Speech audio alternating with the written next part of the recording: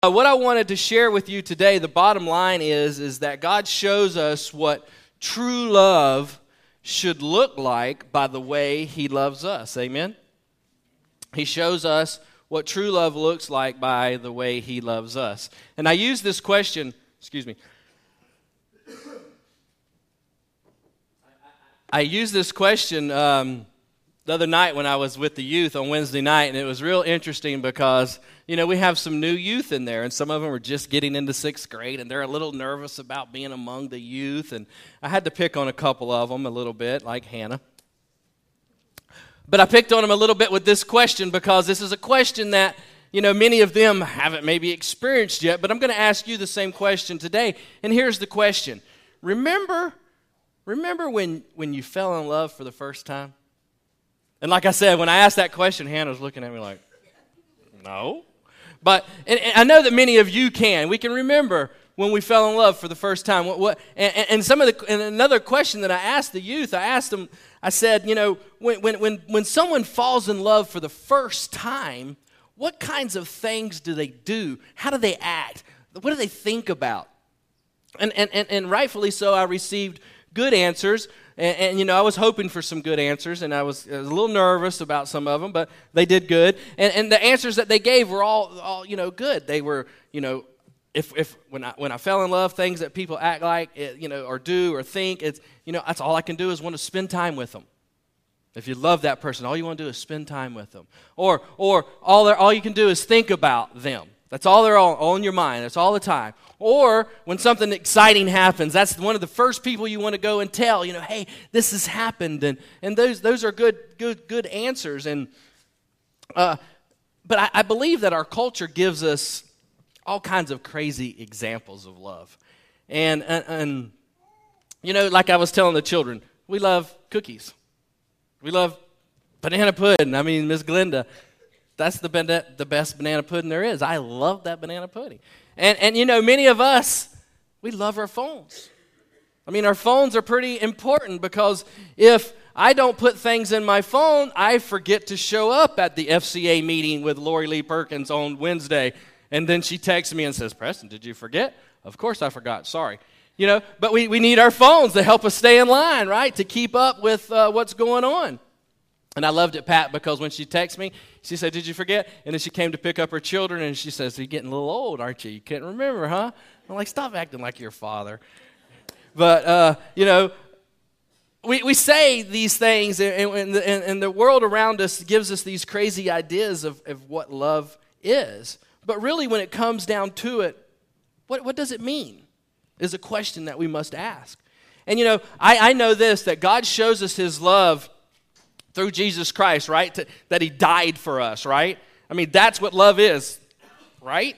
I mean, that's what love truly is. I mean, Scripture tells us that there is no greater thing than when a man lays down his life for his friend. There is no greater love, and God has shown us that. So God basically shows us what love should look like by the way He loves us. And that's our bottom line today. And here's the question, though. Well, what does God want in return? What does God want in return? He wants our love, doesn't He? He wants us to love Him back. He wants us to love Him back. And so, here, listen to this quote from C.S. Lewis. He says, love is not affectionate feeling, but a steady wish for the loved person's ultimate good as far as it can be obtained. C.S. Lewis, I don't know if you ever read any of his stuff, but he's a pretty cool dude. If you think you're smarter than him, you're not. This guy, he's got it going on. But, I think that we've been trained. We've been trained, and, maybe we didn't even know that this was actually happening, that we had been being trained, but everything around us, from the movies that we watch, from the TV sitcoms that we watch, from the music that we listen to, they give us, in our modern culture, predominantly, they give us this idea of love. It's kind of shallow. It's kind of weak, if you ask me. It's ridiculous, empty. It's impossible to feel safe type of emotive love. I mean, this kind of love looks down on a deep, genuine, biblical love, which we view as which they would view as unhealthy. You know, it's unhealthy to love the way the Bible says, the world around us. Our culture tells us that. You know, but I say predominantly, but not everybody when I say this, but most people, mostly, love is purely an emotive and can be fallen into and out of, depending really on how happy the other person is making you feel. I mean, so really we don't love other people, we love us. You know, if you're making me feel good about myself, I'll love you. If you're doing things that, you know, I like, then, you know, I love you. I mean, that's not what love is it? I mean, love is you make me happy, so I love you? No. That's not loving someone else. I think sometimes our love for God is maybe this shallow. You know, we love ourselves a lot. Amen? I mean, I love me. And one of the stories, you know how you always talk to your family, you know, you talk about these things. If you were ever on, you know, if there were, you know, you were just deathly ill and there was no hope for you and, you know, pull the plug kind of thing. My dad would always say, no, leave me plugged in. They might come up with a cure. I like me. You know, that's what he would say. I like me. They might come up with a cure. But, you know, when we think about this, when we think about how we say these things that we love, and then this idea that the world around us is sharing love is really incomplete. And so here's why I'm saying this to you. I'm saying this to you because love actually is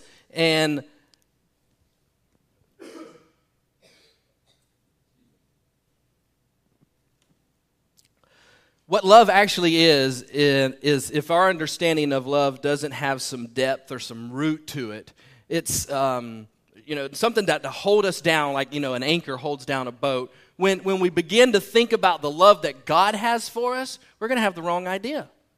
We're going to have the wrong idea. We're not going to fully know the love that God has for us.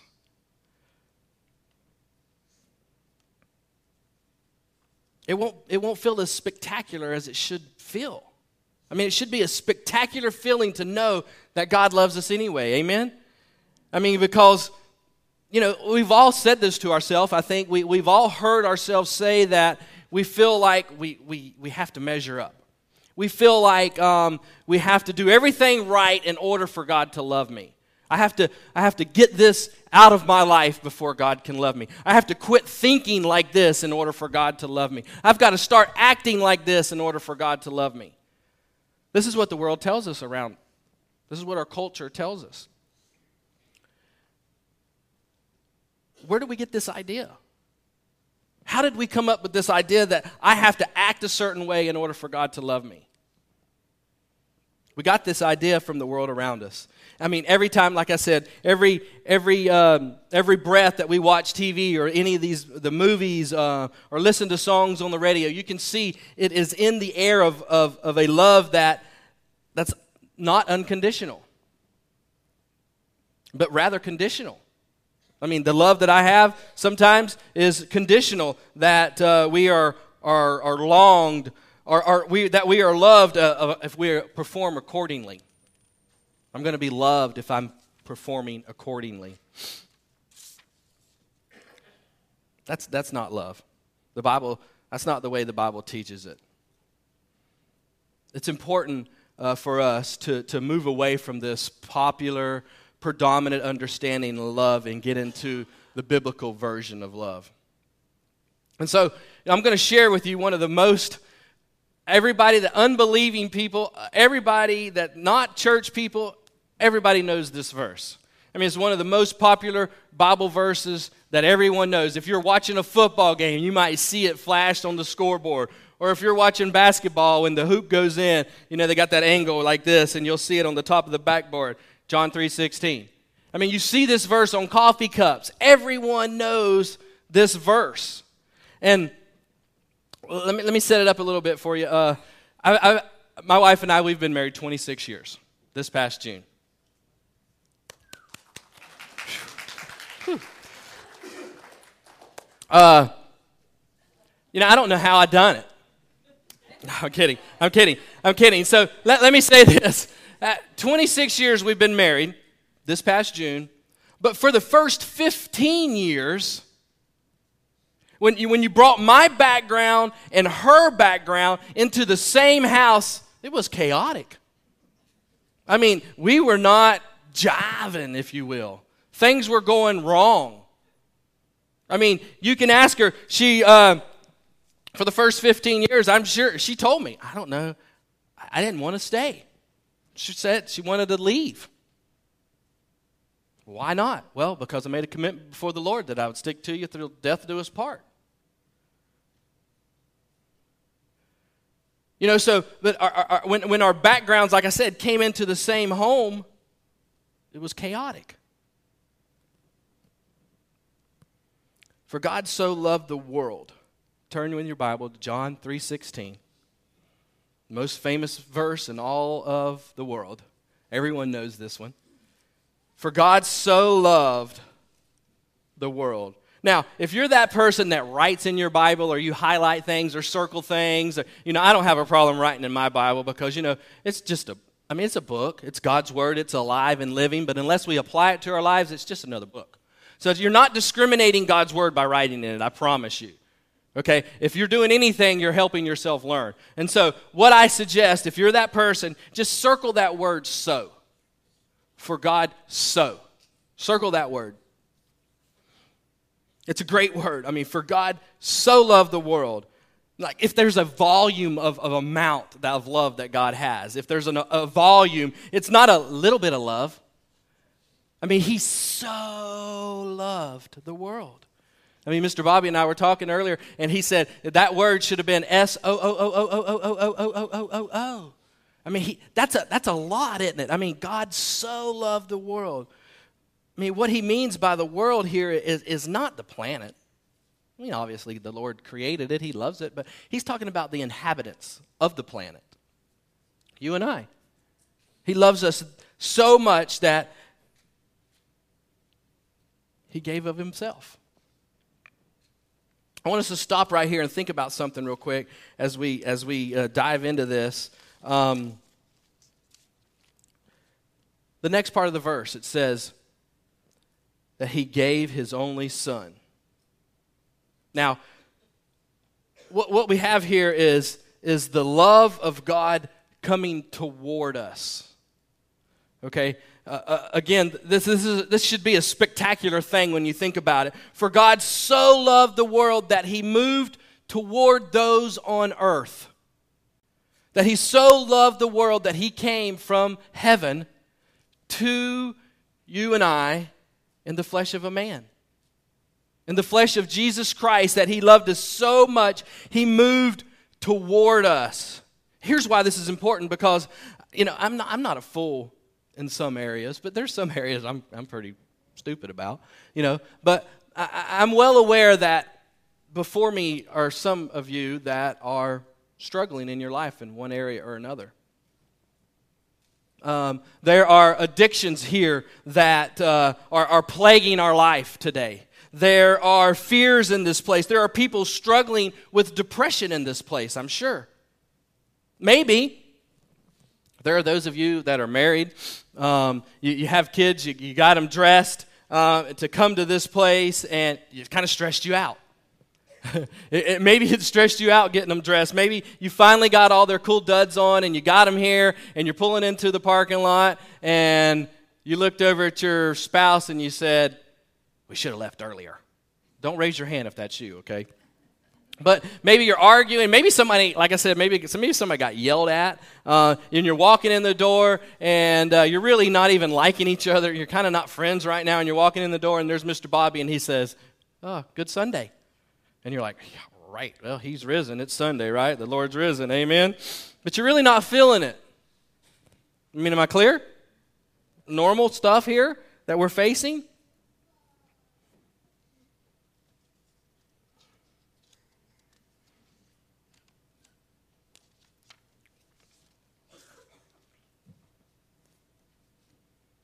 Yet, we think about the reality of life, the reality maybe of that marriage, the reality of that marriage.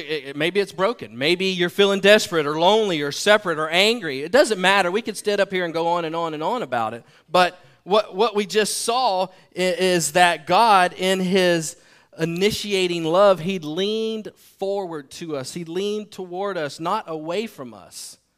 And a lot of times that's what we do when we struggle with our loved ones. We lean away from them. We move away from them because of something they're making us feel or whatever the case may be. Not the way God loves. And all our junk and all our struggles and all our problems, he leans forward. He leans toward us. And I think we need to understand this so much. For God so loved the world that he gave his only son. Now, it's important for us to look at a couple things here. And the first thing we need to realize is that when the text calls Jesus the Son of God, that doesn't mean that he was just born from some goddess up there and there was this kind of, he's like, Jesus was one of God's best kids and he sent him down here to rescue us. That's not the case at all. Let me tell you what the case is. It's important that we get this because God in the flesh is what happened. What happened is it says that in verse 17, or for you King James people, his begotten son. Okay? His begotten son. You know what that means? That means the material that God was made of is the same material that Jesus was made of. He's made from the same substance. He is the same. It is God in the flesh. He's not just some magic man. He is literally, the Bible tells us, Emmanuel. And that means God with us. Luke chapter 2 tells us, Emmanuel, God is with us. God is leaning in, meeting us right where we are in the middle of all our struggles, in the middle of all our addictions, in the middle of our broken relationships, in the middle of the stress that plagues our life, in the middle of wherever we are. God meets us right there. Doesn't matter where you are in your life. God sent Jesus to be the righteousness that we need. The righteousness that we need. Listen, your righteousness at its very best, you can be the best you can be, will still not cover the debt that needs to be paid for your sin. All the righteous acts you can do in your life will not cover the ransom that needs to be paid for our sin. It's not adequate enough to cancel that debt. You're never going to be good enough to please God. I mean, sometimes, and if you just left it off at that, if you just stopped right there, you're like, I'm never going to be good enough to please God, then what's the point? What's the point? Well, I need to please him, right? I need to do something that, no, what we need to do is believe that he is who he says he is. That he is God in the flesh, that he came and died for us. That's why God in his great love, which, like I said, he loved us, he leaned in. He wasn't repulsed by us. He doesn't look down and see, man, look at Preston. Such a stumbling block for those youth. You know, he's had so much practice at living the way that he has for 35 years until he came to know me as Lord and Savior. And, you know, he struggles. I see the things in his life and I see the problems. And look, he's causing those youth to stumble. That's not what God looks at me and says. He looks at me and sees the blood of Jesus Christ. He looks at me and he says, I love you anyway, including all your junk. Like I said, he leaned in to rescue us. And in John 17, we see 3:17, it says, For God did not send the Son into the world to judge the world, but that the world might be saved through him. What do we need to be saved from? Ourselves. We need to be saved from our sin and from ourselves. And so the Son of Man did not come to condemn the world, but rather save it. So, Christ, something's done over here. Buzzer just went off. Tara, the piano's done. All right. But, Christ came not to condemn us, but to save us, to remove from you the condemnation. He came to remove that out of our life. So how did he do that? He gave his only begotten Son. He came to the world, not to the earth itself, but to the people of the world, that in the flesh, Emmanuel, the perfect, spotless, righteous life that you and I, by the grace of God, are given, we're granted, imputed to us so that God sees us. He actually sees the righteousness of Christ. And I don't know about you, but that makes me feel good. Because I've got shame in my life that God has taken. There's things in my life that I don't want no one to know, but God knows. He knows everything about me. And that shame can plague me. It plagues many of us when we look back at yesterday and go, man, I should have, I could have, I would have. But God looks at me. When I truly understand what it means to know that God loves me, then I can relax. Because he doesn't look and see the knucklehead that I am. He sees the blood of Jesus Christ. He actually sees the righteous acts of Christ. So here's the thing that we must get. Look right here.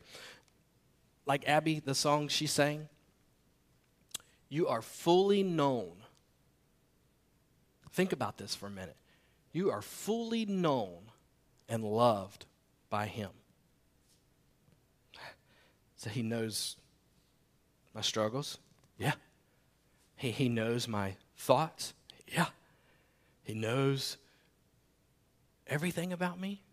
I know, it's a little scary, isn't it? But he loves you anyway. That's the big thing. That's the thing that just blows our mind out of the water. You are fully known and loved by him anyway. And everything you like or dislike, everything about you, who you are, what makes you you, that's what God, he loves you anyway. Now I know that many of us, many times we struggle. I know it's hard for some of you to love me. I get that. I understand that. And some of you, feelings mutual.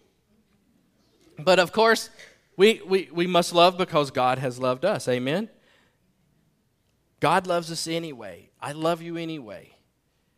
Think about it this way. In baptism, a couple of weeks ago, Pastor Frank had the privilege to baptize Aiden Holt. And, I was supposed to be here, but I had gotten sick, and Pastor Frank did it for me. But, in baptism, when we get into this water back here behind that screen, there's baptism, there's water there. It's just city water. I mean, I know we have a new city water system, and I live in the city, but it's the same water I get at my house. And if you live in the city, it's the same water you get at your house. Nothing special about that water, right? Amen? Okay, but a man or a woman, when they get into the water, as they get into the water for the good of the saints, they mirror what God has done for us. They testify to the saving work of Jesus Christ. They're put under the water, symbolic to the death of Jesus Christ. Amen. We don't leave them there, do we? I mean, I know sometimes, Aaron, we kind of want to wash them around a little bit and dunk them a few more times, make sure they get all nice and clean before we bring them up. But we don't leave them there. We bring them up. And if you're brought up into the Southern Baptist Church, you know that they're brought up to walk in newness of life. Amen? I mean, you're to walk in newness of life. They are brand new. They raise to a new level. They are now owned by Christ. And what happens in this moment? We are mirroring, we are showing, we're reminding the saints, you and I, the believers, we are reminded that Christ has died for us. That's what we're done. We've been reminded of that. We have been raised with Christ. I mean, this should really stir up our hope that God's initiating love for us in Christ is real, and it's true, and it's present, and we need it. It's important. I need that. I hope you do too, because there's no other kind of love like that. And my message today is simple. God loves you no matter what you think of yourself. No matter what you did yesterday. No matter what you did just before you came into those doors. No matter what you do as you walk out. Yes, he wants things from you. He wants you to love him back. That's all. But he loves you no matter what. And so I pray today, that God has helped you understand a little bit more about his love. Because it's that simple, folks. It's that simple when we think about it. His love is amazing. Amen? Let's pray. Father, we thank you. We thank you, Lord God, for your initiating love. Just knowing you, knowing full well we are who we are, Lord God, knowing who we are and how we have come here, and Lord, how that we came into this place, no matter the thoughts, no matter the struggles, no matter the things that plague our mind, you love us anyway, God. You are a good God. You're a good, good Father. And Lord, I just pray today that you remind us of this great truth. And Lord, that you help us to see that this is encouraging to us, that this is going to help us throughout our day. And Lord, I just ask that you be with each person that's here. Use us to glorify your kingdom in all that we say and do. Forgive us where we fail. We pray in Christ's name. Amen.